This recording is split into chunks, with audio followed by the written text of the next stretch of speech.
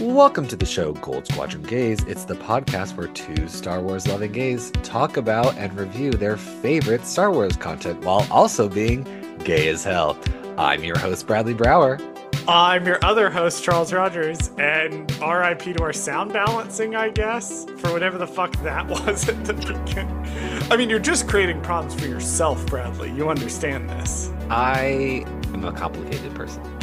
Clearly, we have 3 years of podcast episodes demonstrating what a complicated person you are. Yeah, for those of you who are not aware of it, it gets boring to hear the same intro over and over and over again. So Bradley, tries to get me to corks every week and tries to have whatever intro I had in the back of my head, which this week something was vaguely forming about Thanatos from the Hades game, to just leak completely out my ears and disappear. This week he succeeded. Well done, Bradley, you fucker. All right, well, we don't have anything to get started with. As of recording this, we haven't seen The Bad Batch yet. We're 4 days out. We're about to record our episode. Yeah, this will come out after that's already This will come out after that. Yes, but we're also we understand. We saw it. We've watched it. We know it exists. We're so shocked and awed by that premiere. We're like, whoa, that was crazy. Some of the best Star Wars I've ever seen in my life. I can't believe Yoda showed up. Oh my god, man! With three nameless, and rescued Omega from the prison on Mountain. I don't fucking know, man. I haven't seen the episode. Watch Yoda show up in the Bad Batch now. I was gonna say, what are we predicting? Wait, we'll save it for episode 0 that you won't listen. You'll be able to listen to for a couple weeks. Yeah, it'll be, by my count, about 2 months after we record our episode 0 that people are gonna actually hear our episode 0. I like it. So now we're gonna have to do some batshit crazy theories then. We're gonna have to just go completely off into left field, because now we understand the power that we wield. That's right, exactly. But I'm not predicting shit this episode. We're moving on to the actual meat of the episode. Bradley, on our extended journey through Star Wars forever, especially me, I just started reading the Dawn of the Jedi comics because they're all in Marvel Unlimited now. So I'm about to be even worse as a person. On our continuing journey through Star Wars, Bradley, where are we? What are we doing? This week we're covering Ahsoka, Episode 8, Part 8, The Jedi, the Witch, and the Warlord, where the heroes race to prevent Grand Admiral Thrawn's escape. Charles, what's one thing you liked about this episode and one thing you did not? I hate that title. Really? I hate it. I hate it. Look, so The Lion, the Witch, and the Wardrobe was a good title for that book. And then later that movie, right? The X, Y, and the Z. And I know this is going to be hypocritical because one of my very good friends wrote a book with the title that follows this structure. I have always hated, he actually wrote 2. I have always hated the X, Y, and Z title naming convention. I don't know why. It just, It causes something primal in my brain to snap. I don't know what it is. It's like with flamethrowers. I can't explain why it makes me insane. It's just X, Y, and Z titles. I can't do it. I don't like it at all. I can't explain it. I just hate it. That's the thing I'm going to go with up front that I disliked about the episode. Okay. There is a thing that really bothered me on the rewatch, but we'll kind of get to it in the body of the episode. One thing that I really liked about the episode, I liked how surprising the episode was. I genuinely, the first time I watched it, did not call some of these. There were some things that I was like, yeah, obviously we're going to do that. But then there's some things that happen and I'm like, oh, but looking back on it and looking back at the whole arc of the show, it could not have gone any other way. Right. Some of the choices the characters make in this, it could not have gone any other way. And I really did like how it felt surprising, but it didn't feel like it was unearned. What about you, Bradley? One thing you liked and one thing you did not. One thing I liked about this episode was the title. I really love the X, the Y, and the Z titles. I think they're really... I'm just kidding. I'm just messing with you. Actually, funny enough, I actually did like the title. I just finished rewatching those movies because I went back and rewatched all of them because my roommate had never seen them before. And so, or he didn't. Oh, the 3 Chronicles of Narnia movies? Yeah. And I just wanted to watch them just for nostalgic reasons. And I watched it. And then I looked up like the books. Like I was like, is this any really that different than the movies, you know? And I was looking in the books and I was like, wait, how does this last book end? And I reread it and I was like, oh, the lion kills everybody. Got it. Understood. He says, no, you all deserve death. Got it. Okay, that's literally the book because he's Jesus and he can do whatever he wants. And it The was like, what ending the heck? the ending of the last battle, I think about the ending of the last battle Is that your Roman probably to Empire? this day. Like the way that those books, the way that C.S. Lewis decided to end these books, because so much of Lewis is so fascinating to me. I love reading It's C.S. it's Lewis. it's really He's interesting. so fascinating to me because he's a later convert to Christianity. And so, like, all of his work is him trying to reconcile all the parts of his faith he doesn't like or Right. doesn't agree with. Like, it's really fascinating. But also, the ending of the last battle is fucking insane. I can't wait to get, like, a TV show version of this. I'm waiting for I heard a rumor that someone was making one and I am very excited to see if that it comes to fruition and like what they do with it because if you don't make it like HBO level batshit, then it's gonna The be another books kid's thing. are. That's the crazy Yeah. part. The books So are that kind of level of batshit. And so I'm like hoping that. it's all like for kids batshit, but it's batshit. Of course. Like I'm thinking about all the stuff that happened. I'm thinking about the horse and his boy. Like, oh, they're gonna need to That was my favorite rewrite. book when I was a kid. Like that was like out of all of them, I loved that one the most. That book is insane. And it's the That book is weirdest. Yeah. insane. Lewis, what were you? We have digressed too much. Sorry, we Please. digress. Well, in a way, it's a digression, but it's also relevant because it's the title of the episode, so it's fine. But Okay. we're done talking about that. We are Sorry, done that was the talking thing I about liked. C.S. Lewis until we did our until we eventually do our Chronicles of Narnia podcast. There you go. Now the thing I did not like about this episode, and I said it last week because I didn't like it really that much about last week's episode. I did not like the just fuckery around Shin and Balin storylines of just randomly shoehorning them into the very end of the episode, being like, "Oh, yeah, that's right. I forgot we have these two random characters who've been here all season, and they're kind of important. Let me just show you where they're at the very, very, very, very, very, very end of the episode, and they explain nothing about what they're doing. So I hated that. That's my biggest gripe with the episode is just fucking off Balin and Shin when those characters deserve so much more of an ending to me in this season. I don't. I feel like it was just unearned and I hated it. Yeah, we'll get to that when we get to the ending. Yeah. But So I yeah, we'll have talk about that. thoughts. Okay. All right, Bradley, you wanna take us in? I don't even think we have a single new actor in this. I didn't write down any. I didn't see Fucking anything. fantastic. Let's get through this. Section 1. At the Great Mother's Fortress, the cargo transfer has been completed. Thrawn orders Captain Enoch to bring the Eye of Sion in for an interlocking procedure and dispatch 2 TIE fighters to locate Ahsoka Tano. Meanwhile, Elspeth is rewarded by the Great Mothers with the Gift of Shadows and is given the Blade of Talzin. Title card, Part 8, The Jedi, the Witch, and the Warlord. So I was briefly distracted from the fact that the Chimera looks like it's being fingered by just how beautiful the Chimera itself is. It looks so gorgeous being fingered from It above. looks so fingered with it's, it looks so gorgeous with Peridia's like little fortress got its finger up in there. Oh my But no, God. the shot is beautiful. Like we open on this, if you somehow haven't seen the episode and you're listening to this, we open on this gorgeous shot of the underside of the Chimera and it's pointed down towards the camera, like down and away from the camera, reminiscent of the shot of the Imperial Star Destroyer in the very first shot of the very first movie. And you can clearly see the paint, but you can also see the back where the Purrgil like crushed part of the back of the Star Destroyer and it's been filled in with like gold scaffolding. It's gorgeous, this shot. God, the show's so fucking pretty. I like it when they, especially when they do these grand scale shots. You're always like very impressed with whatever they do. I like it a lot.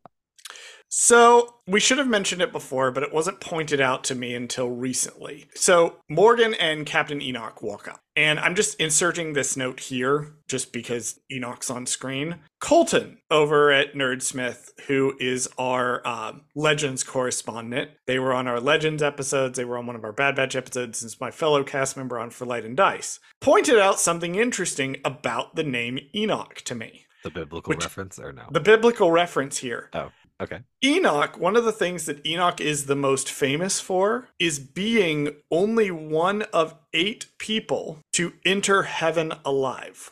Interesting. At least according to the post-biblical midrash, according to Wikipedia here. So within the Bible, it's only 2 people, Enoch and Elijah. But in the broader, I haven't done a super lot of research In on the this, but broader broader, there's mythology, only he's like, eight. okay, got it. Like broader religious texts, there's only 8. And only 2 within the Bible, and one of them is Enoch. So this might be a clue that Enoch might actually be a living, breathing person. You know what? Other than the fact that he does talk like pretty coherently when he does have lines, and like I said last time, I feel like hiring this actor is not a mistake because he's going to show up later on. I genuinely feel like Enoch, we're gonna get a Phasma like Last Jedi moment in the next season where his mask gets fucked up and we see his face or something along those lines, right? Like I feel like that's just gonna happen. I don't I know why. agree. They've put too much emphasis on this character's design and casting not to use him for something later on. Yeah, I think he might get a bump up in role next season. That's my hopes and dreams, but we'll see. I also would like to see. I mean, now that we've established all of our main villains, I would like more Great Mothers. I would like more Enoch. I basically want more of Thrawn's little cadre because we didn't get a lot of time with them in this season. Speaking of Thrawn, he has a little moment where he tells Morgan Elsbeth, he's like, basically, Imperial officers are stupid and dumb and overconfident. And even he kind of made that mistake. I was thinking about that scene in Mando season 3, you know, where they're having the Imperial meeting. You Right. remember the one and they're all arguing? I'm just thinking about that scene during this speech that Thrawn gives, which is why Thrawn is so terrifying as a villain, because he's not a bumbling idiot. He not only knows what he's doing, but he has the sheer force of will and the rank to keep all of these Imperials in line. I also do want to talk about Morgan, Okay. because this is where I first noted my issue with Morgan Elsbeth. Ooh. And this was the big issue that I realized in this episode as I was watching it. Morgan doesn't really have a character arc in this show. She's set up in this episode as a foil to Ahsoka, or she's set up as the opponent to Ahsoka. Morgan doesn't really change over the course of this series. We meet her, and she's very gung-ho to find Thrawn, and she's working for Thrawn. And then she shows up, and she spends 2 episodes getting lectured to by Thrawn about his evil plans, and really doing nothing. And then, in this episode, she basically gets the sword and is told, go fight Ahsoka, and that's it. She has these little moments, like the way that Diana does these things with her face that hint at some inner conflict, but that's all the actress. It's not there. Right. It's not the writing. Yeah. And I felt like if Ahsoka is going to be a storyline about somebody coming into their faith again, Morgan's storyline should have been about somebody losing their faith, or somebody who got their faith, but it's a twisted version of it, right? So maybe she starts out doubtful, but she's following these voices. And then by the end of it, she gets basically inducted into the Night Sisters, but it's weird and uncomfortable and different than Ahsoka. I don't know.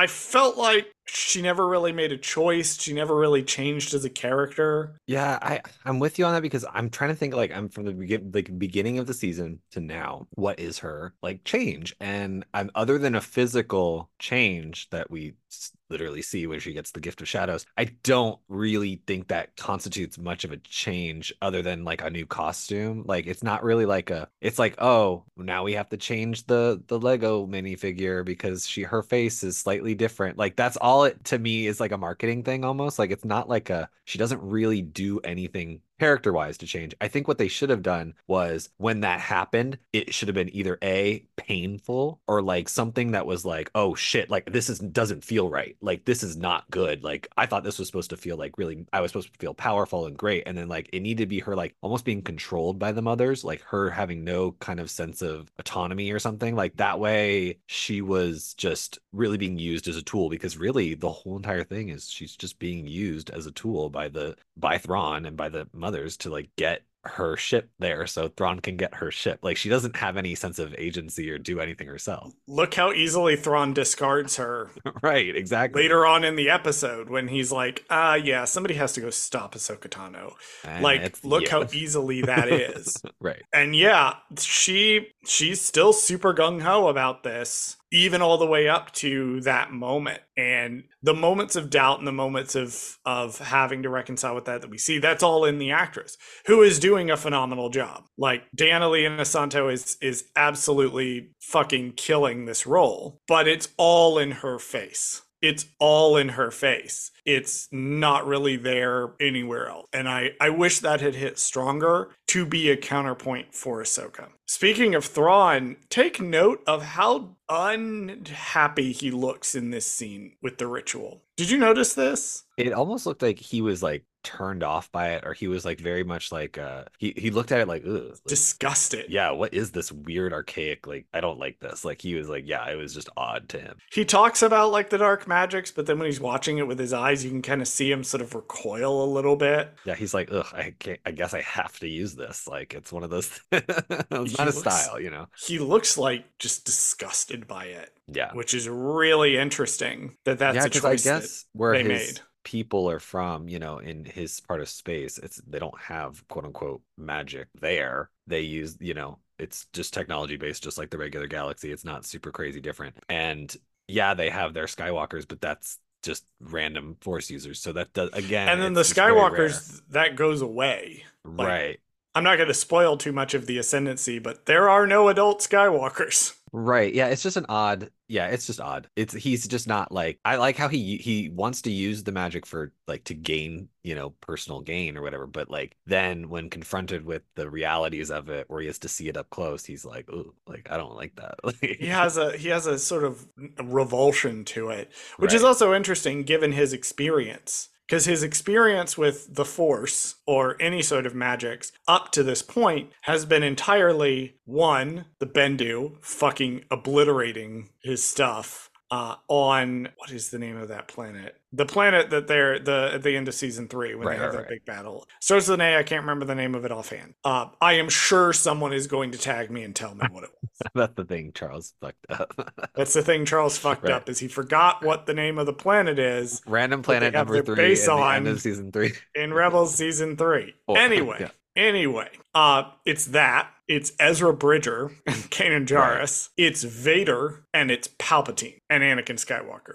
These are the experiences he's had. So yeah, obviously he's not going to be happy with this. Speaking of weird magic bullshit, we get the Sword of Talzin summoned out of the mist. All of a sudden. Now, I had completely forgotten that this existed because I thought they were pulling a random sword out to give to Diana Lee Inosanto, which would be correct. If you cast her, give her a sword and let her do sword things with it. Sure. But I had thought we'd never seen it before. I was wrong. We have seen it before once in the Mace Windu and Jar Jar Binks episodes in Star Wars, The Clone Wars in season 6. So we briefly saw her fight with it. That's where this comes from. Also, I don't know why it matters that it has to be a particular sword. Couldn't it have just been like a magic sword coming out of nothing? Like, why did it have to be like the exact sword that Mother Talzin uses in Clone Wars episode? So I don't think it's the same. Yeah, if you look at the sword, it looks different. Oh, it does. So it looks like a slightly different sword than the one that Talzin is using in the Clone Wars. Now, is this a mythology, not this is one of those mythology, not history moments. Okay, that's where we just have to accept that the blade looks different. It looks now. Different. Got it. Okay. It looks different now for reasons. Don't worry about it. We're just going to go with it. But it has turned up before. Got it. Which I thought was just a nod to the name Talzin. No, this physical sword has shown up. Another thing that's shown up is the Imperial Klaxon. Love it. As we're getting our 6th fucking shot of Thrawn with the TIE fighters embarking behind him. Loved it. Love it. Section 2. On Ahsoka's ship, hovering over the No-T caravan, Ezra, with the help of Huyang, assembles a new lightsaber. Sabine mentions Kanan Jarrus was Ezra's master. Huyang, who taught Jarrus to build a lightsaber, gives Bridger a spare emitter Kanan once used. Huyang shares insights about Sabine's training after the Great Purge of Mandalore, leading her and Ahsoka to part ways. Exiting the Jedi shuttle, Sabine finds Ahsoka meditating on the hull where they discuss the past choices made, and Sabine apologizes for not destroying the star map, and Ahsoka forgives her. My first thought upon seeing the Ezra Bridger building his lightsaber scene was, oh, okay, so his ally is the Force, but, you know, a lightsaber's still nice. I mean, if you've got the guy who makes all the lightsabers for kids on your ship, Who and you're then gonna ignore. it's like, I wonder if we should just go ahead and build a lightsaber anyway. Well, here's my question about this scene. And it's not that Ezra just completely ignores Hu Yang for most of it with regards to building the lightsaber. And it's not that Ezra just said in the last episode he didn't need a lightsaber. Where did he get the kyber crystal for this? I was just about to say the same thing. Aha! Aha! I have done it. I have done it. Weeks and weeks and weeks of you sniping my notes out from under me. I have sniped something out from under you. Ha! Because it's like, why? How? What? Like, you can't just, it's not like Ahsoka has a spare one. Like, you know what I mean? Like, I know Hu Yang don't have crystals just lying about the ship. Like, that's not a thing. Like, so I don't understand. Where did it come No from? idea where he got this kyber crystal I to don't build like this. that. Absolutely no idea. Breaks canon, fire Kathleen Kennedy. I just, Exactly. This is what happens. This is what happens. Disney comes in and completely ignores how. No, I'm sure there's some visual guide or something is going to explain this. It's a minor thing, but that was my thought. It's like, where did he get this kyber crystal from? they're gonna have some bullshit story where it's like he found it on the planet and he's been holding on to it for years just in case or something. Like, I don't know. It's very shit. I was about to say a for Light and Dice spoiler. If you know, you know. Okay, there you go. I was gonna say, well, maybe what happens to Kanan's lightsaber? It just blows up, right? Like, there's It no just like blows up. they don't Yeah. like he doesn't somehow get a piece of the kyber crystal from his I don't think lightsaber? so. Okay, well, I don't know. I would have to go back and rewatch Rebel season 4. Yeah, watch him like actually have like his kyber crystal like in his pocket or something. My like, list of stuff I have to watch is too long, Bradley. I'm still I working literally my just way watched through it Young and I Jedi didn't Adventures. see anything like that. So I feel like, nah, that's not a thing. But I feel like that's the only explanation. I'm very excited for us to begin our coverage of Young Jedi Adventures, where we will dive deep into this show. We're never doing Young Jedi Adventures. It's fucking phenomenal. We're just never covering it. Kanan Jarrus gets a name drop, which is cool. Another name drop. Another name drop. But they're also kind of bringing him up as a sort of parallel, him and Ezra as a parallel to Sabine and Ahsoka. Right. Sort of to highlight where they're the same but also different. So I thought it was a good use. It was a good use of your name drop. If you're gonna do a name drop, this is how you do it. Yeah, because I think so far we've only had it twice, and one was to explain, Jason's lineage, like why he's force sensitive or whatever. And then the other one was to be like, hey, this is why you and Ahsoka are so different than Ezra and his old master. Yep. So it's when they come up, they have a purpose. Right. Like, that is one thing the show is doing really, really well, is when it's name dropping something, it name drops it for a reason. It doesn't drop these random things. Like when Ezra mentions that Sabine trained before, like she had trained with a lightsaber before, with the dark saber before, that was for a purpose. That was to highlight her previous training. Like, these things don't come out of nowhere. When we mention Sabine's family, we're mentioning them in the context of why Sabine is the way she is. We're not just getting random mentions of Sabine's family to basically explain where they are. Right, because if you had not watched Rebels or anything previous to this, like, yeah, it doesn't, like, you'd be like, how the fuck does she know how to use a lightsaber so well? Like, how does she know like all this stuff? And it's like, well, there's history there. She's not just born when the show starts. Like, so here's my thoughts on something that my thoughts on this are a little controversial, but I am going to state them. I know a lot of people get upset when X show doesn't mention Y character. And there are points where it's confusing why X show doesn't mention Y character. But 90% of the time, mentioning that character wouldn't add anything to the characters of the story that we have on screen. That it would just be in there to reference another thing. And if you have not watched X movie or you've not read Y book, then you're not going to know who these people are. It's going to turn you off as an audience member. It's going to confuse you as an audience member. Rather than make you want to go seek out other stories in the universe, it's going to have the opposite effect. It's going to make you close off because this universe is now inaccessible to you. So there's a balancing line you have to walk. When you bring it up, you have to bring it up for a good reason. Like, there were moments in Mando season 3 where I felt like they could have brought Satine Kryze up and it would have worked really well. and they opted not to do it for some reason. But there's other times where people are like, well, why didn't you mention this? Well, it would have been confusing to your average audience member, is why. Yeah. So I really like how this show is deploying its callbacks with regards to the characters. I like that a lot. Yeah, because we'd be really annoyed if Ahsoka, like every 3 minutes, was like, "Remember that time that I saved Jabba the Hutt's kid?"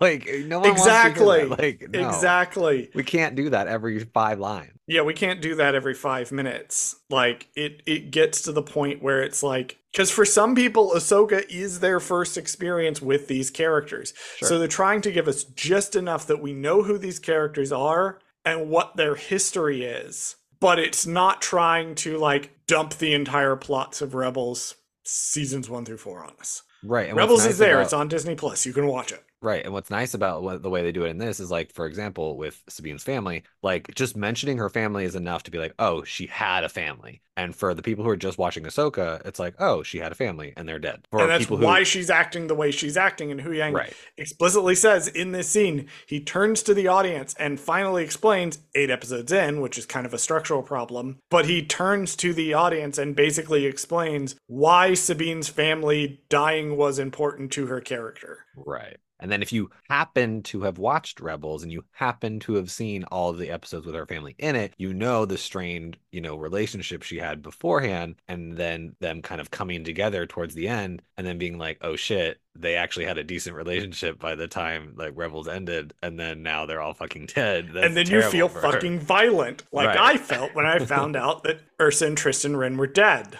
I mean, and we also the haven't other one, I seen can't the remember her body. dad's name. We haven't seen the bodies, so as far as we I think love Tristan could be alive. I also think if anyone's going to be alive, it's going to be Tristan. They're going to do one character. It'll be her brother. It'll be Tristan Wren. Yep. I love the scene between Ahsoka and Sabine, having now watched the entire show and analyzed it in the depth we've got it. Like, they open it up and they're sort of feeling each other out. You can kind of tell that lack of trust is still sort of hanging over them, but it's ebbing away. And they finally have this conversation where they open up to each other. Like, when Sabine says, "I'm sorry," and Ahsoka says, "I know," and I'm like, I understand what they were going for with that now. I get it. I get it. Because what's really interesting too, and I didn't even notice this the first time, this may be the first time Ahsoka has talked to Sabine about Anakin. Because she talks about Anakin, and the whole point is, I'm gonna try to be like Anakin when he taught me and how he stood by me. I'm gonna try to emulate that. She's vocally expressing she's gonna try to pass on what she learned from her master, which comes all the way around from the beginning of the show when she wouldn't even talk about Anakin. Right. Love it. I also love she says, he always stood by me even when no one else did. And I'm like, yeah, I know what this is in reference to. Yeah, even when no one else believed you, that you weren't a liar, and they all turned their backs on you, and they were And they put tossed you for out of the jail. Jedi Order so you could face a military tribunal from fucking Tarkin of all From people. Tarkin. Oh my god. And I'm like, oh my god. The trauma. Jedi Council, meet me in the Denny's parking lot. Well, I just want to talk. I just want to talk. I also love the interaction they have where Ahsoka's like, being a Jedi isn't about wielding a lightsaber. Like, she gets in this whole thing about how being a Jedi is a philosophy and about how you need to trust in the Force, and it's not just about the lightsaber. Coming off the back of reading some other material that I'm not going to bag on because I know people like it, and I'm like, I think some of the previous writers writing Star Wars stuff may not have realized that this is kind of the point. Just saying. I take issue with some books that came before, but we're not going to get into that. I love this scene. I love this explanation, this lesson of what being a Jedi is. That it's about discipline, it's about mindset, it's about the philosophy. The lightsaber is just a nice bonus, but you don't even really need one. I guess unless you're Ezra. I don't know. Unless you're Ezra, and then apparently you need a lightsaber. Apparently Right. you've decided you need one. All of a sudden. Okay, With a crystal that you got from nowhere. With the crystal that you magicked up out of fucking nowhere. Section 3. Suddenly, Ahsoka's ship is attacked by two TIE fighters. Ezra and Ahsoka use the Force to hold back the ship, allowing the Noti to evacuate below. Sabine manages to take out the TIE fighters, but the ship crashes anyways. Meanwhile, at the fortress, Enoch informs Thrawn of the TIE attack, and despite losing them, Thrawn deems it an acceptable outcome and has him prepare for a ground assault. Yeah, I'm skipping ahead to Thrawn because the TIE fighter thing is cool, but otherwise nothing really happens. Yeah, it was really quick. I just had to throw it in there. You got to remember, looking at that broad scene and then transitioning to the Thrawn scene, you have to remember the whole point of what Thrawn is doing is he's just trying to delay them. Right. If he can get away from the planet with the Eye of Sion and get into hyperspace, he wins. He doesn't have to beat them. All he has to do is slow them down, which is why he just sends two TIE fighters. He keeps doing this throughout really the whole entire latter half of the season is where he's like, just send a few troops, just send two TIE fighters, just send a few of the troopers to attack, like whatever. Like he doesn't want to waste his resources, which makes a lot of sense. However, my only thing is that there's only three of them and you're sending they're nothing. All Jedi. Right. Also, Huyang is also there. Sure. There's four of them, but three of them are Jedi.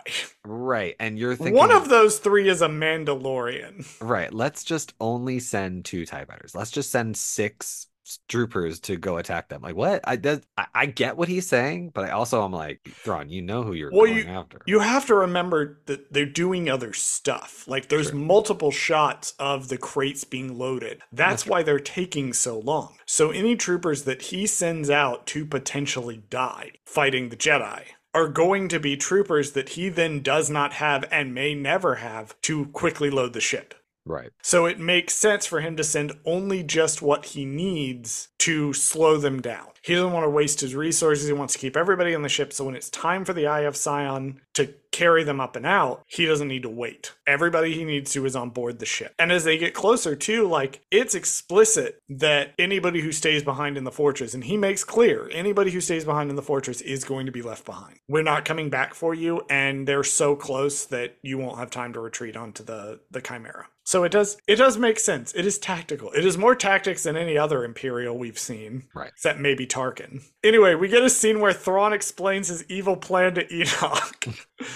Because now he's graduated from explaining his evil plan to Morgan to explaining his evil plan to Enoch. He has a fantastic line, and I'm like, oh, I know you talked to Timothy Zahn before you wrote this. Because Thrawn is talking a little bit about his motivation. He talks about the security of the galaxy. Because you have to remember, Thrawn's whole deal is security. Specifically security for the Chiss Ascendancy. But the way to do that is to make sure that there's a strong empire in the main galaxy where the story takes place. So when he says security of the galaxy, he really means the Ascendancy. But I really love that line. Yeah, because I have a weird thing that I guess I'll bring up here since this is a slightly lighter section. I thought about when he's like, I got to get back to the main galaxy. But Morgan theoretically has told him that Palpatine's dead, right? Yeah, he knows. So, okay, he's going Palpatine's back. Dead. So he's going back, but now it's like, is he going back because he's like, for the Empire? Or is he going back because he's like, oh, nothing's stopping me from going back to the Ascendancy now. Like, I can literally go help the fucking Ascendancy and go do Ascendancy shit. So Timothy Zahn has said that he likes to think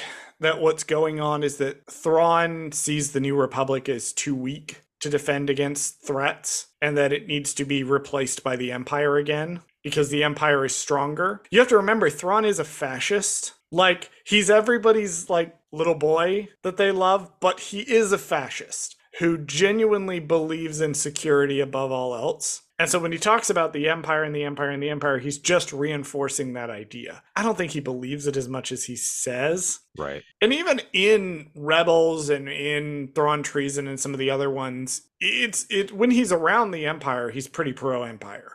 He's constantly talking about the Empire. Because I know a lot of people were mad about how many times he brought up the Empire in this episode. And I'm like, guys, he's just saying that because that's his immediate factional group that he's working with. Right. I also find it really interesting. There's an offhand line about how Thrawn was the one who woke up the Great Mothers. Oh, that's right. Sabine says that, right? Or no? Who Enoch says that, I'm pretty sure. Enoch says that? I think Enoch says it. Okay. Enoch says it, I think. No, oh, Ezra says it. Yes, Ezra Sorry, I don't does. know why why that was so hard for us to figure out. I just think that's a really interesting line that Ezra says, where he's like, "He woke the witches up." Okay, are are the witches in the box sleeping? Then are they dead? I Are they in Uthanera? Like, that's a Dragon Age joke.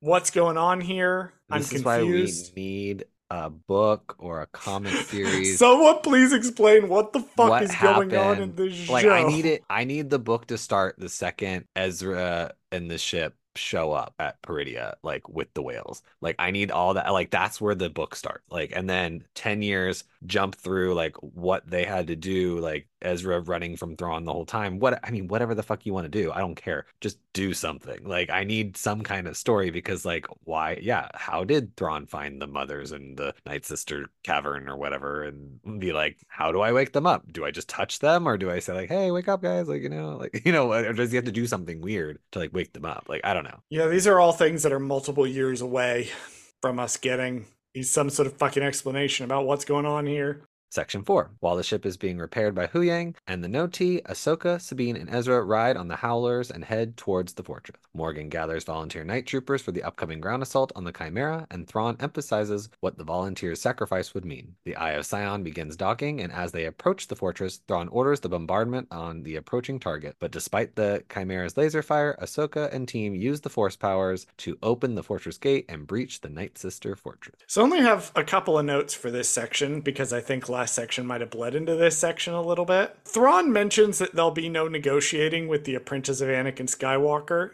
My notes say, and he's right. Right.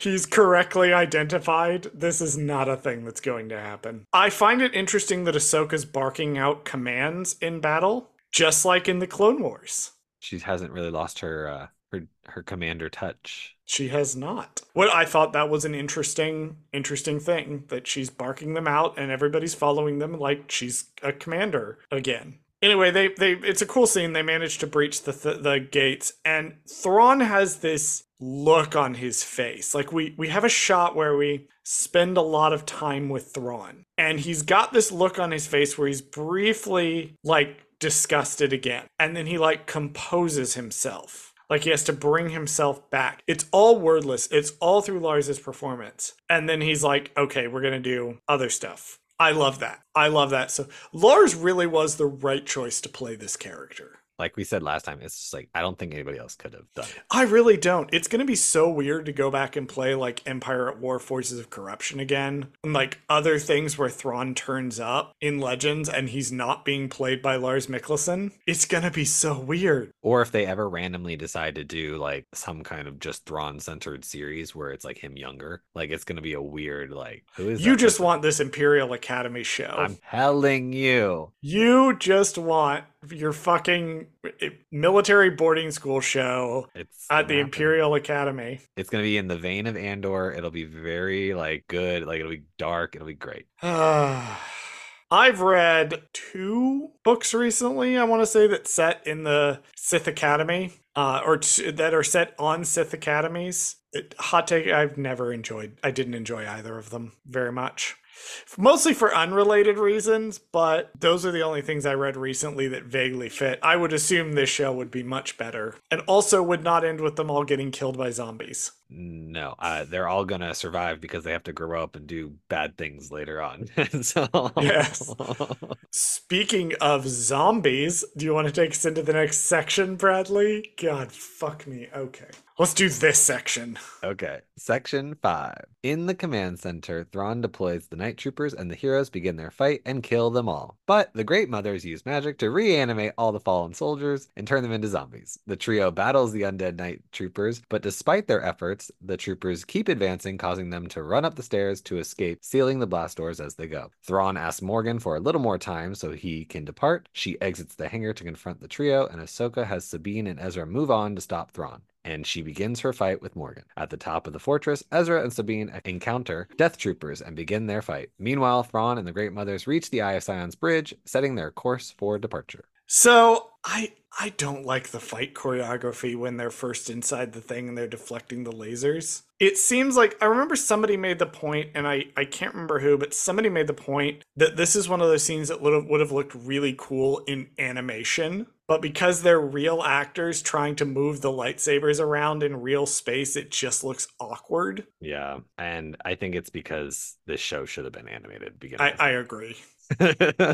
Not in trust, and it's not that Rosario Dawson isn't doing a good job. Like, I think, the choreography that they're doing is like what they can do in real life. Like, that's what Right. real people can do. And I think the problem is, unless you wanted some CGI fuckfest where Ahsoka is just being like do do do do do do do, then like it's gonna look fucking stupid. So it's kind of hard to dog it too much. But I agree with you that it's a little slow, if It's also that's the hard to do with two lightsabers. right. Like, because if you look at the way Ezra's holding his, or you look at how the Jedi use them in the prequels to deflect laser bolts, it's very quick, it's very precise. Like these movements that they're doing are very like boom, boom, boom, boom, boom. If you look at Ahsoka, she's having to move both hands independently of each other. Right. And it's also slower because she doesn't have the power of both hands behind her. So it's just, particularly Ahsoka, I really don't like the choreography in this scene for Yeah, I think how you're she's right. deflecting these blaster bolts. Yeah, it's just two is too hard. It's just like you can at least fake it a little bit better when you have the one, because then it's like you only have to block the one shot at a time. You don't have to do anything else. Like she has to block more than one shot at more than one time. So it's Right. like awkward. Which in universe she's able to do. It's just the Sure. limitations of real space Right. cause problems. Speaking of problems, the night troopers are on the ground and then they rise up from the ground to reattack.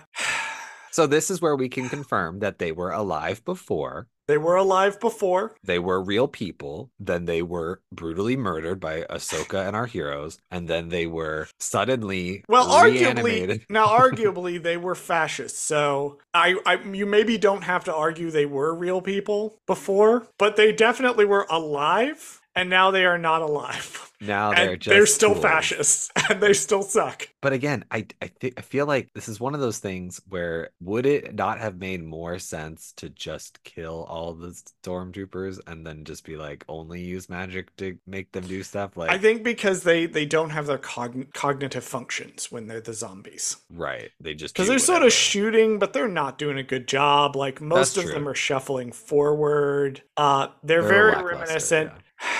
I want to get into Death Troopers here. I wanna talk about the last third of Death Troopers. Fuck it. I'm just gonna do it. I have to make this point. Spoilers for Death Troopers. If you haven't read it, skip ahead about 30 seconds if you haven't, because I'm about to spoil. In Death Troopers, eventually the zombies do learn how to fire weapons, and it is interesting. But the way that's handled in that book is really interesting and makes sense. Here, I'm like, the zombies using the weapons, I don't get it. I don't understand.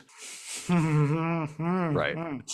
And here's the thing, like, I love zombies. Fucking love zombies so much. Huge George Romero fan. Night of the Living Dead, the remake, the 1990 remake by Tom Savini, one of my favorite horror movies of all time. And these zombies are even just straight up groaning. They are making the zombie noise, and I'm like, I don't know. I still don't know how I feel about this. You just wanted them to say brain I actually hate it when zombies say brains. because it's the only word they know. I hate it when zombies say brains and want brains specifically. Right, because it's stupid. But Because it's stupid. What's not stupid is the interaction between Ahsoka, Sabine, and Ezra. She's been training. Yeah, what's your excuse? yeah, right. I missed you interaction. I love that. I just love that they're all just like they're being faced with something one that they've never dealt with before, which is literal undead people. And they're just kind of like going with the flow. They're just like, you know what? Shit. Like we have to do this right now, otherwise we're gonna fucking die. They haven't fought zombies, but Sabine and Ezra have fought the undead before. They fought the Night Sister magic before, right? Mhm. That's right. I don't think it was specifically zombies. I don't No, remember. I think they were just Night Sister. They were like ghosts or something. possessed. Oh, that's right. It was Sabine and Kanan were they were possessed by the Night Sister magic or something to Yep. fight Ezra and or maybe just Ezra. I think Somebody else. I don't I remember. can't remember. See, we're not very good Star Wars podcasters because we We're don't not.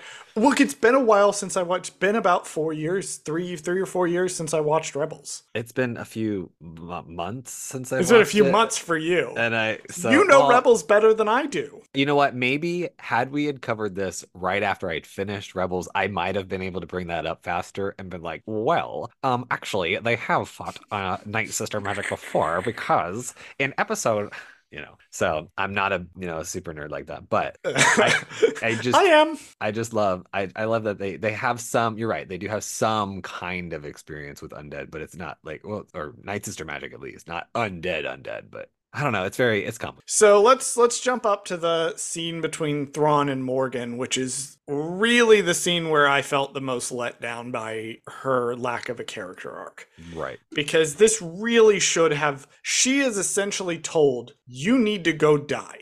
And while her face goes on a little bit of a journey, she doesn't. There was never any doubt she was going to do this. Right. At And all. she doesn't like protest. She doesn't go like, oh, like, and it's not that she believes that she can win either. Like, it's weird. It's like I know what I have to do kind of thing. Like, I'm the pawn, like, you need to sacrifice your pawn or something. Like, well, it's not even a pawn. It's like, she's You like, sacrifice your bishop, yeah, something which is like a that's very pretty powerful important. piece. You do Right. not want to sacrifice your bishop unless you absolutely have to. But they're sacrificing the bishop here. Here's how I don't normally like to indulge in here's how I would have done this differently, because I don't know if that's constructive. But in this case, I'm going to make an exception. Here's how I would have done this scene a little bit differently. I would have had her say no to the Empire stuff. I would have had her be like, that is a line too far. I don't actually care about the Empire that much. I'm here because the Great Mothers wanted me to. No, I'm not doing this. And have one of the Great Mothers say, do it for Dathomir. Right. Do it for resurrected Dathomir. And then that redirects Morgan into a more direct faith that she now has, a more direct sacrifice she's making, because she says for Dathomir under her breath, Right. kind of implying that she's not doing it for the Empire, she's doing it for Dathomir, but it's not really as strong of a moment, I felt like. That's how personally I would have done this scene a little bit differently, or I would have edited it, rather. I cannot explicitly promise this is how I would have done the scene, but that's the note I would have given if I'd had read this scene. Right. It needs to be more explicit that she's not doing it for Thrawn. She's doing Right. it for her undead sisters. So I would have had her reject the false faith that she's been putting on the entire thing and do it for her actual faith, which is her faith in the Dathomiri. Yeah, I would have had her literally told, like, if Thrawn had been like for the Empire, she should have been like, no, for Dathomir or whatever, and then like turned it Or like gone and done it. directly to his face. Yeah, to instead his of face, just right. muttering it to herself under her breath. Exactly. Not because she's not disobeying him, but she's showing him like, no, I'm not doing this for you. I'm doing this for me. Even though you're telling me to do it, I'm doing this because I know what I have. Right, I'm doing this for Dathomir to be reborn. Right. Like, because Morgan sacrificing herself so that Dathomir can be reborn is a much stronger ending for the character than Morgan sacrifices herself so Thrawn can escape. Right. Which, again, it's sort of there. She says for Dathomir. Like, she does say it. It's just not as strong as I felt like it should have been in the show. The fight between Morgan and Ahsoka fucking rules. This fight is so good. Now, this is good choreography. This is fucking amazing. Because they let Diana like sell here, like, because this is where she excels in fight choreography. So it's like, why didn't we have this before? That's why they gave her this sword. Right. Because it's a sword she clearly knows how to use. I love it. I love the fight between Morgan and Ahsoka. It's just fun. It harkens back to the prequel era lightsaber duels that are fun. And I've had issue. I've said before that the best lightsaber duels are ones with emotion. And yeah, this one doesn't have as much emotion as, maybe some of the other ones that I really like. But it's really fun. And it's also like, what I like about it is it's a clear and obvious like contest of physical skill and knowledge, as opposed to some other lightsaber duels I've seen, particularly from video games and stuff, that are just kind of over the top. And it's like, no, this one's very visceral. Two martial masters coming together, fighting each other, which is very cool to watch. Just generally because I think there's almost minimal use of the Force in this fight. A lot of it is just their martial prowess. Right. Yeah, because I don't know if it's not Ahsoka would see it as cheating, but it's like she doesn't like I'm not she wouldn't use force tactics, I guess, on a non-force user. I guess that's kind of Well, like where Morgan they're is a sounding. Force user, but like not in the same way. It's not right. It's not like as like you said, visceral. It's more of a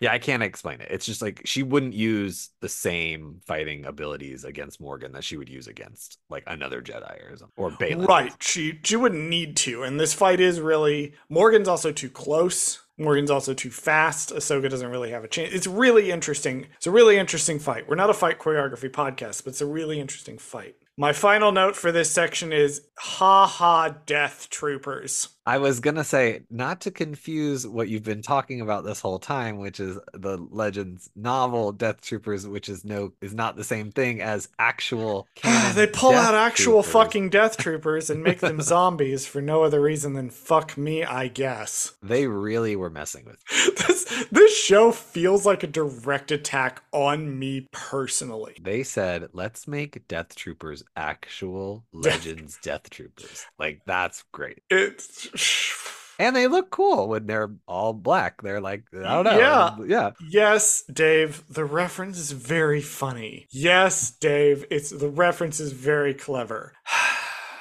Everybody, if you like horror, go read Death Troopers. It's really good. Section 6. Sabine struggles with the undead Death Trooper and uses the Force to get her lightsaber, ultimately skewering its head. Despite being unable to reach the Chimera in time, Sabine proposes a plan to push Ezra onto the Star Destroyer using her Force power. Ezra runs and Force jumps as far as he can, and Sabine Force pushes him the rest of the way onto the ship. As Sabine is about to join him, she notices Ahsoka under attack from undead night troopers, and Ahsoka continues to fight Morgan at the fortress peak, where Elspeth damages one of her lightsabers. Despite Elspeth gaining the upper hand, Sabine intervenes, allowing Ahsoka to defeat Morgan and killing her. Thrawn learns of Morgan's death and bombs the fortress. Huyang shows up and allowing Ahsoka and Sabine to escape. They pursue the Chimera, and Thrawn calls them to acknowledge Ahsoka as a worthy opponent before he jumps to hyperspace. That is a long ass section. I had to. It was like the important stuff was Sabine using the Force, and then it was like, well, also we have to kill Morgan. Also, Thrawn just kind of fucks off, and then it's like I can't really not include that because if I didn't include that, then it would be included in the well, here's the wrap up of everything, and that's just that doesn't count. Peek behind the curtain, guys. It is actually pretty hard to structure these episodes sometimes. Like trying to break everything down. Because the show is I'm not almost jealous. I'm almost jealous. So over on J Guys and Jedi, Hope always breaks things down into Act 1, Act 2, Act 3 when it's a wow. live action show. Yeah. It is always Act 1, Act 2, Act 3. Always that. I envy her ability to do that. How does she do that? Because I'm 10 years of experience. I'm like, I'm not that good at like I can do it kind of by section, but I just do it more like location based as much as I can. I'm like, well, this scene is taking place kind of all on the same planet, and then it kind of jumps to the next scene. So I'm like, then that's probably the next section kind of thing. Next time we have her on, we will have to ask because I'm gonna that's be how like, she structures it. I'm gonna be like, can you just do this for me? And then I'll I'll do it. I'll take credit. Act 1. Yeah, so Sabine does use the Force, which, everybody saw coming, but it's still a cool moment. Yeah, because like we said before, it was her sensing Ahsoka in the last episode or so, where like, oh, maybe she does have Force powers. In the beginning of this one, where Ahsoka told them to use the Force to keep the door open, I didn't feel like she was actually doing anything there. Like she was trying to help, but I don't think she was succeeding in helping them open the door. I think what's the difference between these three separate moments is in the first two, Sabine is not actively doing anything. Right. In the Ahsoka Force call, she's receiving the call. When she's helping Ezra, she's just augmenting what Ezra is doing. She's just reaching out to help him. Right. This one, she's entirely, because Sabine has had trust issues this entire time. And in this moment, she is finally learning to trust in the Force. That the Force is there, that she can call upon it, that if she needs it, it's going to help her. And she does trust in the Force, she does trust in herself, and she calls the lightsaber to her for the first time. And she needed to because a giant fucking zombie person was trying to chew her face off. Exactly. Well, and then she has a line when she's proposing her plan to Ezra. He's like, I mean, we don't have time for ridiculous plans. He's like, no, I can do this. It's not I think I can do this. It's not we have to trust try. It's I can do I this. can do this. I'm doing this. Because that's the way the Force works, essentially. You can't try to use it. You have to commit. And she wasn't committing, and now she knows how to commit to it. Because once you And do it once, it becomes a lot easier. and Ezra's trusting her enough, and he's like, "Okay, like I believe you." And then he just jumps off the side of a cliff to Yep. like show his trust, I guess. And then it works. One of Ahsoka's lightsabers is destroyed, which is unfortunate. I don't know Which, whether we'll see it yeah, I don't know what that's repaired gonna in mean later season on. 2. Well, it's not like she goes up and like runs over and grabs it, like or unless we didn't see her do that at Oh least. yeah, no, it's in the fortress that got bombarded. Yeah, so unless they She only has randomly the go back one. and go look for it, but I don't think they're gonna do that. She might be able to sense that kyber crystal, but it would be difficult to get to if it wasn't vaporized in the bombardment. Yeah, now that I'm thinking about it, yeah, I think it's lost forever. It's one of those things where it's Mhm. like, no, she only has one lightsaber now. Or she might get a really interesting second one, or we'll see. We'll see what Or happens. turn her current one into a double-bladed one or something or weird. I don't know. Who knows? Who knows? I think double bladed ones have to have two kyber crystals, though. Well, if Ezra can manufacture one out of nothing, then so can That Ahsoka. is true. She could go to wherever Ezra got his kyber crystal from. I guess my headcanon is just Hu Yang just happens to have extra ones, but I don't know if I like that I dislike that immensely. because that's the only explanation That's is the that he just only randomly explanation has is that some. he has Yeah, a handful of spare kyber crystals. right, Because like the lightsaber is not going to be as powerful. It's not right. going to be as connected to the user. They can form that bond eventually. You know, Ahsoka didn't get her lightsabers from Ilum. She got them from an Inquisitor Right. And and she had to purified the purified her crystals. crystals, right? Like Sabine got hers passed down to her from Ezra. So like we see lightsabers passing along. That's true. But yeah,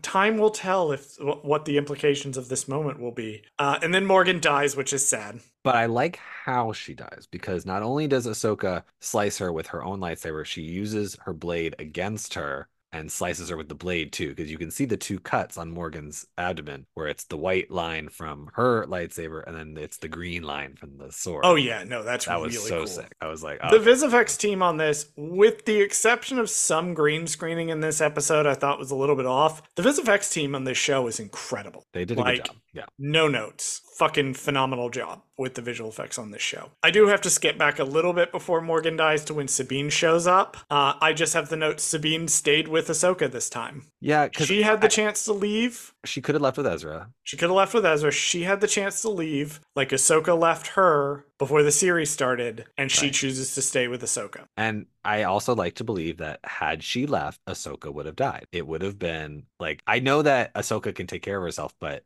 because of all the troopers were surrounding her and Morgan was there, it was very distracting. Had she not gone back and distracted the troopers for Ahsoka, essentially, then Ahsoka would not have been able to turn the tide on Morgan, kill Morgan, and then survive. It would have just been like, oh, well, Morgan would have killed her. They would have gotten away, but Morgan would have killed her. And it would have just been the end of that. I agree wholeheartedly with that. I love the moment where Ezra picks up the Imperial comm and like is like, "Thanks for Pretends to the." be the trooper. Pretends to be the Imperial. Such an Ezra Bridger moment. We knew that was going to happen. We Yeah. knew that was going to happen. And he slowly pulls the body away because he's like, I'm going to definitely not change into this outfit in a second. This is so Ezra Bridger. I love it. Thrawn likes bombardments, but the Great Mothers clearly do not. I They thought are that clearly was, not happy about this. yeah, I was like, whoa, he just kind of like straight up in front of them was like, yeah, let's destroy this very sacred temple to them. Like, just blow it up.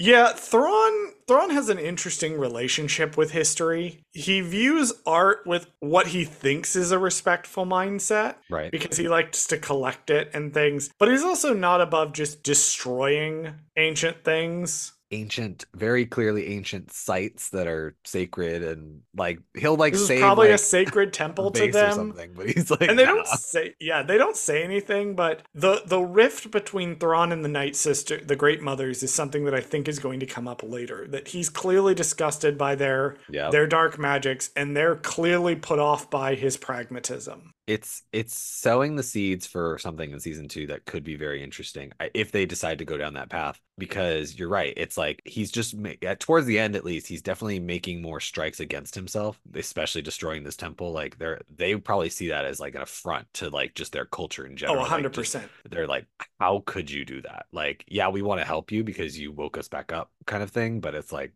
but at what cost? Like you destroyed one of the only temples that exists for our culture, especially on our home planet, theoretically, like our Right. origin planet, I guess you should say. Right. We get this fairly infamous first meeting between Ahsoka Tano and Grand Admiral Thrawn, where she basically like is leaving him on read, and he's sitting there playing on all of her insecurities, talking about how, oh, I knew Anakin Skywalker. One wonders how similar the two of you will be. Like he's trying to play on all the stuff, but she's not rising to that bait because she's been through a character arc. She now that no longer really bothers her. He calls her a Ronin, which is very interesting. I think this may be the first time we've heard the word Ronin in canon. I In think relation, so. Yeah, well, just at least in relation to her, at least or in just, relation to her, but I think but generally in general, yeah, we I obviously like have the Ronin, the character from the first right. Visions episode, and Yeah, then yeah, yeah. from the novel Ronin,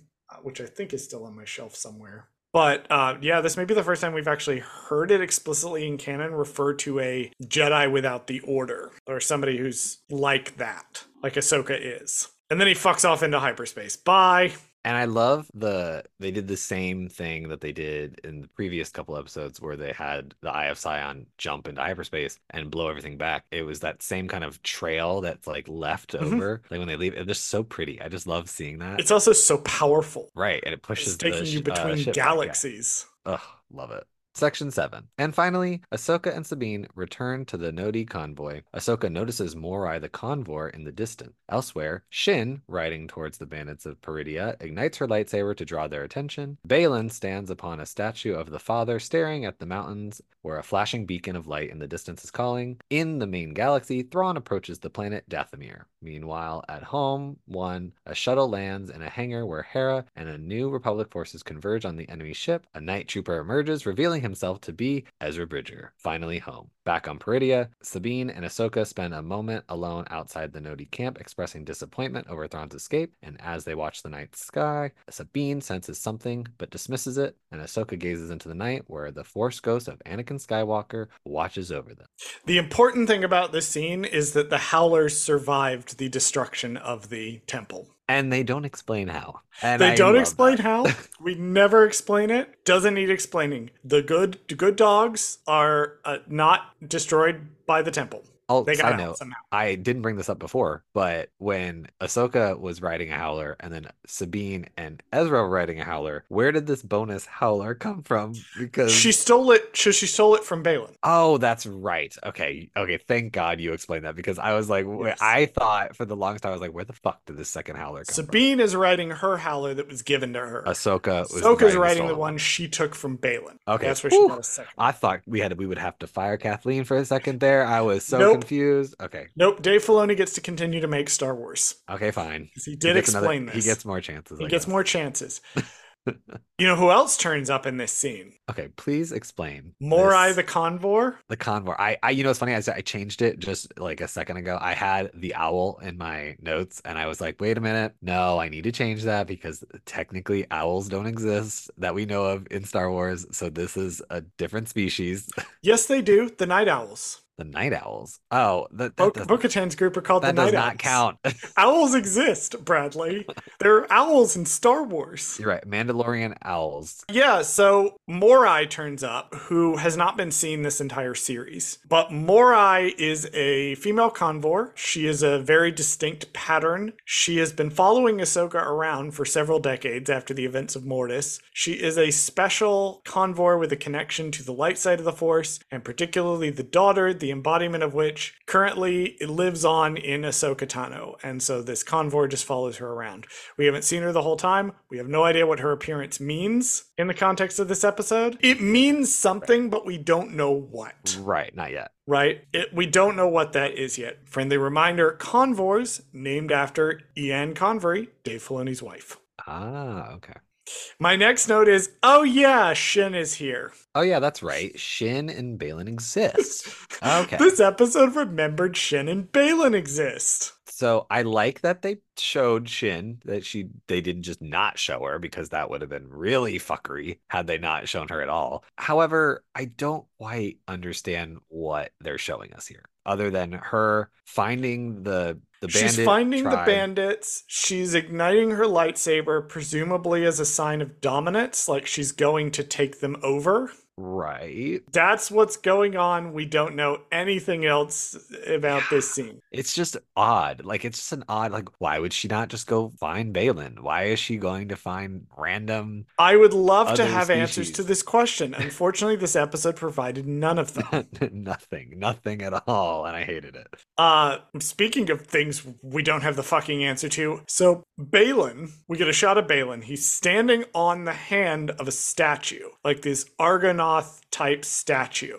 And it's three of them. We get a good look at them because he's standing. It's the daughter, the son, and the father from the Mortis gods. Right. The daughter's decapitated. The father is pointing outwards, and Balin is looking in the direction of the ominous mountains that the father is pointing to. I would love to know what the fuck is going on in this scene. I would really love to know it because if you look at like he's pointing at the mountains and then you see the flashing light in the mountains and you're like, please tell us what the fuck any of this means and what is this setting up? And Dave said, no, absolutely not. And this is before he quote unquote knew he had a second season. So that makes me even more mad because if you look at this purely from a We one had season standpoint, no idea. yeah, No one season, idea when this aired. They didn't pull some Loki shit where they were like, right, Teehee season 2 or the Bad Batch. right, When the Bad Batch season 1 ended and they were like, they like announced it that morning, like the morning the final episode was going to air. Hey, by the way, we're getting a season 2. right. Nothing like that. We had genuinely no idea. Admittedly, this is probably because the strikes were going on at the time. Sure, but it's also But they kind of didn't. like, They were not announcing season 2. No idea what's going on. right. And we're like, so presumably, like, there's so many questions. Like, how did these statues of the Mortis gods get built on a completely different galaxy? Did the Mortis gods come from Peridia? Did the Mortis gods stop somewhere else? Do the Mortis gods, because we know they exist outside of time, do they exist outside of space as well? Clearly, because we have the world between worlds that are somehow connected to the Mortis gods. What the fuck is he pointing at? What the fuck is calling Balin? I am so confused. I don't know. We will receive zero answers, or in fact, even real clues as to what the fuck is going on. Loves that. Thanks, Dave. Meanwhile, above Dathomir, Well, that I'm not, at least with this. Okay, so Thrawn comes to Dathomir and he's like, we did it, guys. We made it. And then it's like, okay, we kind of know what's going to go on now. shot of the boxes, shot of tons of boxes in the cargo Right. hold. Yeah. No idea what those boxes are. They're presumably dead Night Sisters, dead ancient Night Sisters, but we don't know. We don't know what the fuck is happening. They're just like, they're on his, setting up his base of operations on Dathomir now. And Okay. yeah, it's like, okay, all right, like let's do it. Like, I guess. But now are you gonna reanimate them? Are they just gonna like live on your ship and just chill? Like, what's going on? Like, Watch season 2 and find out. right, exactly. 3 years from now. 3 years from now, whenever season 2 comes out. And we will still probably be doing this podcast, knock on wood. Right. We're just going to keep doing this into the void because we have nothing else to do. We get this scene. So this scene, that the second to last scene of the show, we get this Jedi shuttle, the same shuttle, Balin's shuttle, which was parked on the Chimera. We get Balin's shuttle approaching Home 1 and landing the exact way that a Jedi shuttle approached the Vesper at the start of the series and landed. Everybody turns up, they're pointing guns at it. A lone stormtrooper walks out. And yeah, of course Chopper's the first one to recognize Ezra when he He's gets like- close to Ezra. He's like, this is suspicious. Well, no, I know who this he is. rolls up because, like, it's Chopper. He's gonna be fine. Right. He rolls up and you can actually hear him ask, Ezra Bridger? Like, you can hear him ask that. And then Ezra takes the helmet off, and I melt into a tiny little puddle at Hera's and Ezra's faces as they're reunited. I love it. Yeah, because it's essentially his mom. I mean, It's his mom. She got her kid back, and now then he also has to tell her that Sabine got left behind on Peridia. But also, like, they know about Peridia now. Right. Oh yeah, I guess I never thought about like Ezra now has to download Hera and theoretically the entire New Republic about everything. What the To be fuck like, happened? Yeah, Thrawn is back. He made it back. I I all want this to see stuff. the Yeah. look. I want to see the look on Hamada Ziono's face when Ezra Bridger walks into the briefing room. I want to. I want that to be the first episode of season 2, but I also know that like that kind of stuff is gonna be stuff that just happens in between the seasons that we're Yeah, not gonna see. they're almost certainly gonna time Yeah, jump yeah. It's a you'd little have bit. to. I mean, it's just I don't see how else you could like do the show without doing a little bit of a time jump. But Did you notice that when Ezra is walking across the screen and then it transitions to Ahsoka and Sabine on Peridia, Ezra and Sabine are basically in the same place making the same movement when it transitions over? oh, I didn't notice that. Go back and watch it again. Next time you watch it, Ezra is sort of on the screen and he's walking from right to left. And then it transitions to Sabine, and she's also walking across the screen. She's also walking right to left in basically the same spot on the screen, which I thought was neat. Yeah, that's cool. Ahsoka and Sabine have a final little conversation. Ahsoka has regained her faith in the Force, and her faith in herself, and her faith in Anakin, and her faith in Sabine. And Sabine has her trust back. She trusts in the Force. She trusts in Ahsoka. She trusts in herself. And that's the arc these characters have been on over the course of the show. The music remains the best thing in the show. Just one more shout out to Kevin Kiner, because good lord. I'm just going to read my final note verbatim. Okay. Ahsoka doesn't see Anakin, but she knows he's there because he's always with her. I like that. Yeah, like I know that she can sense him because she smiles, but like she knows he's there. Right, you can tell she doesn't see him because the way she's like her eye line or whatever. Like, but you can tell she just kind of like looks away. She kind of smiles to herself, and then she turns around and she walks away. Like she knows he's there. Yep, she knows that he's always with her. Yeah. In her teachings that were passed down from Anakin to Ahsoka, now Ahsoka to Sabine, in the training, in the values that he tried to instill in her. And yeah, the parts of him that were not great, but those are parts that, she's learned to reconcile with.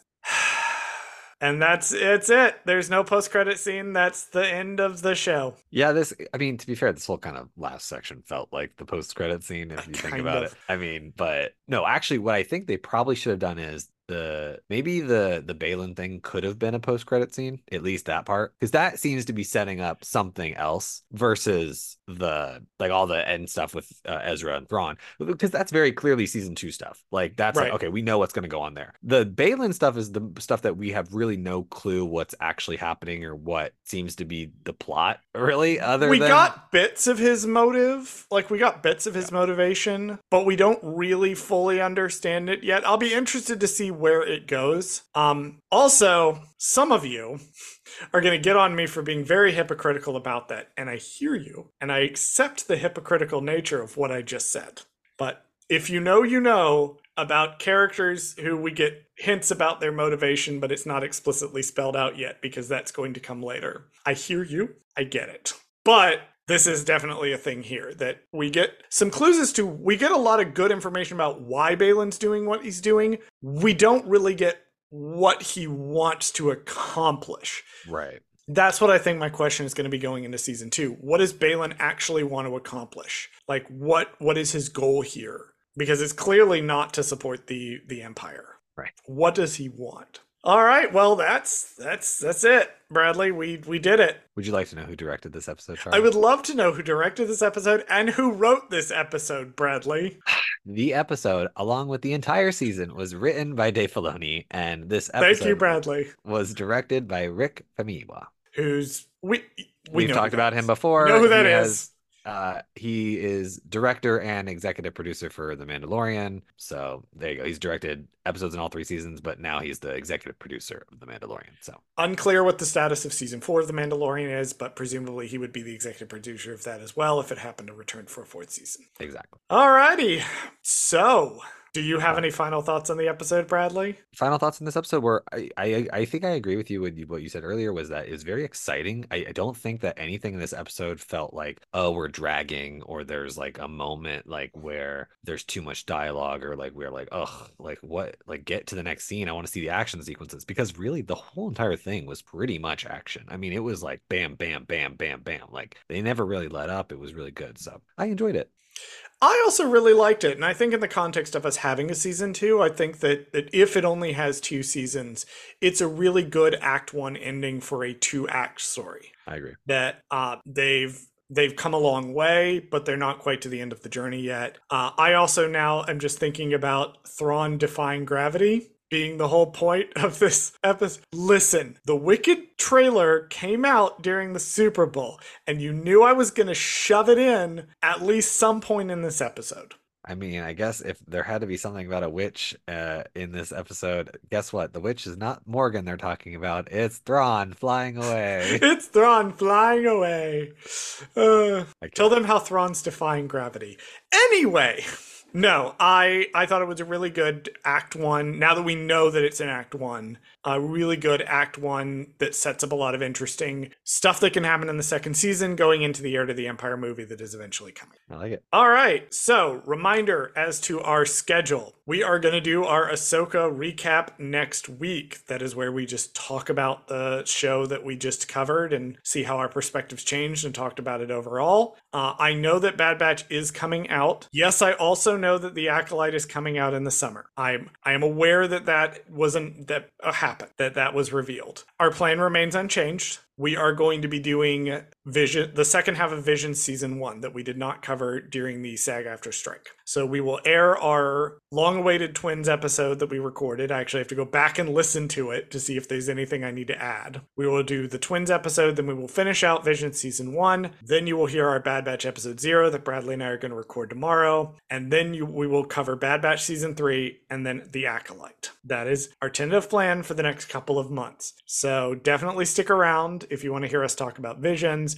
We will get to the Bad Batch eventually. I promise. We will all get to return to everyone's favorite segment, Whose Goddamn White Baby Is That? The segment where I watch the Bad Batch on my HD TV and tell you how white they look. But before we can do that, we have to do pluggables. Bradley, you have a variety of shows on Peacock and Bravo that people can watch. We only plug one at a time because you have so many. We are still plugging Married to Medicine Season 10, currently airing on Bravo. You can find me on For Light and Dice, a TTRPG Star Wars podcast set in the High Republic era, DM'd by Chris from Darkside Divas, starring myself, Hope from J Guys and Jedi, Jess from RuPaul's Pod Race, Colton from Nerdsmith, who was mentioned earlier in this episode, and our friend Robin. I also have a series of gay thriller novels that are coming out on Amazon Kindle. They are called Beach House Studios. The Beach House is one H and one word.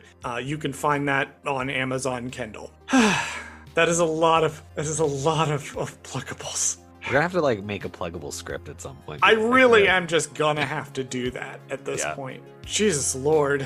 And it's going to get longer when you finally finish reading the book because I know you're going to yell at me on mic about the ending. Okay. I just finished, I think, chapter 5 yesterday. So and this is the true Demon Souls begin. Alrighty, well, join us next week for our Ahsoka recap, and you run the socials of my own voice. Thank you for listening to this episode of Gold Squadron Gaze. Did Charles fuck something up? Email us at goldsquadrongaze@gmail.com to let us know. You can also find us on Twitter at @GoldSquadGaze, and you can find us on TikTok and Instagram at @GoldSquadronGaze. You can also find us on YouTube at our Gold Squadron Gaze YouTube channel, where we post full episodes of this show. Finally, if you liked the show, don't forget to rate us and give us a review on your favorite podcast platform. That allows other people to find our show. As always, thank you for listening to Gold Squadron Gaze, and we'll see you next week. Welcome to the show, Gold Squadron Gaze, the ASMR podcast where we only talk in whispers and we don't do anything else because it's really hard to talk in whispers the whole entire podcast. That'd be really annoying. I'm your host, Bradley Brower.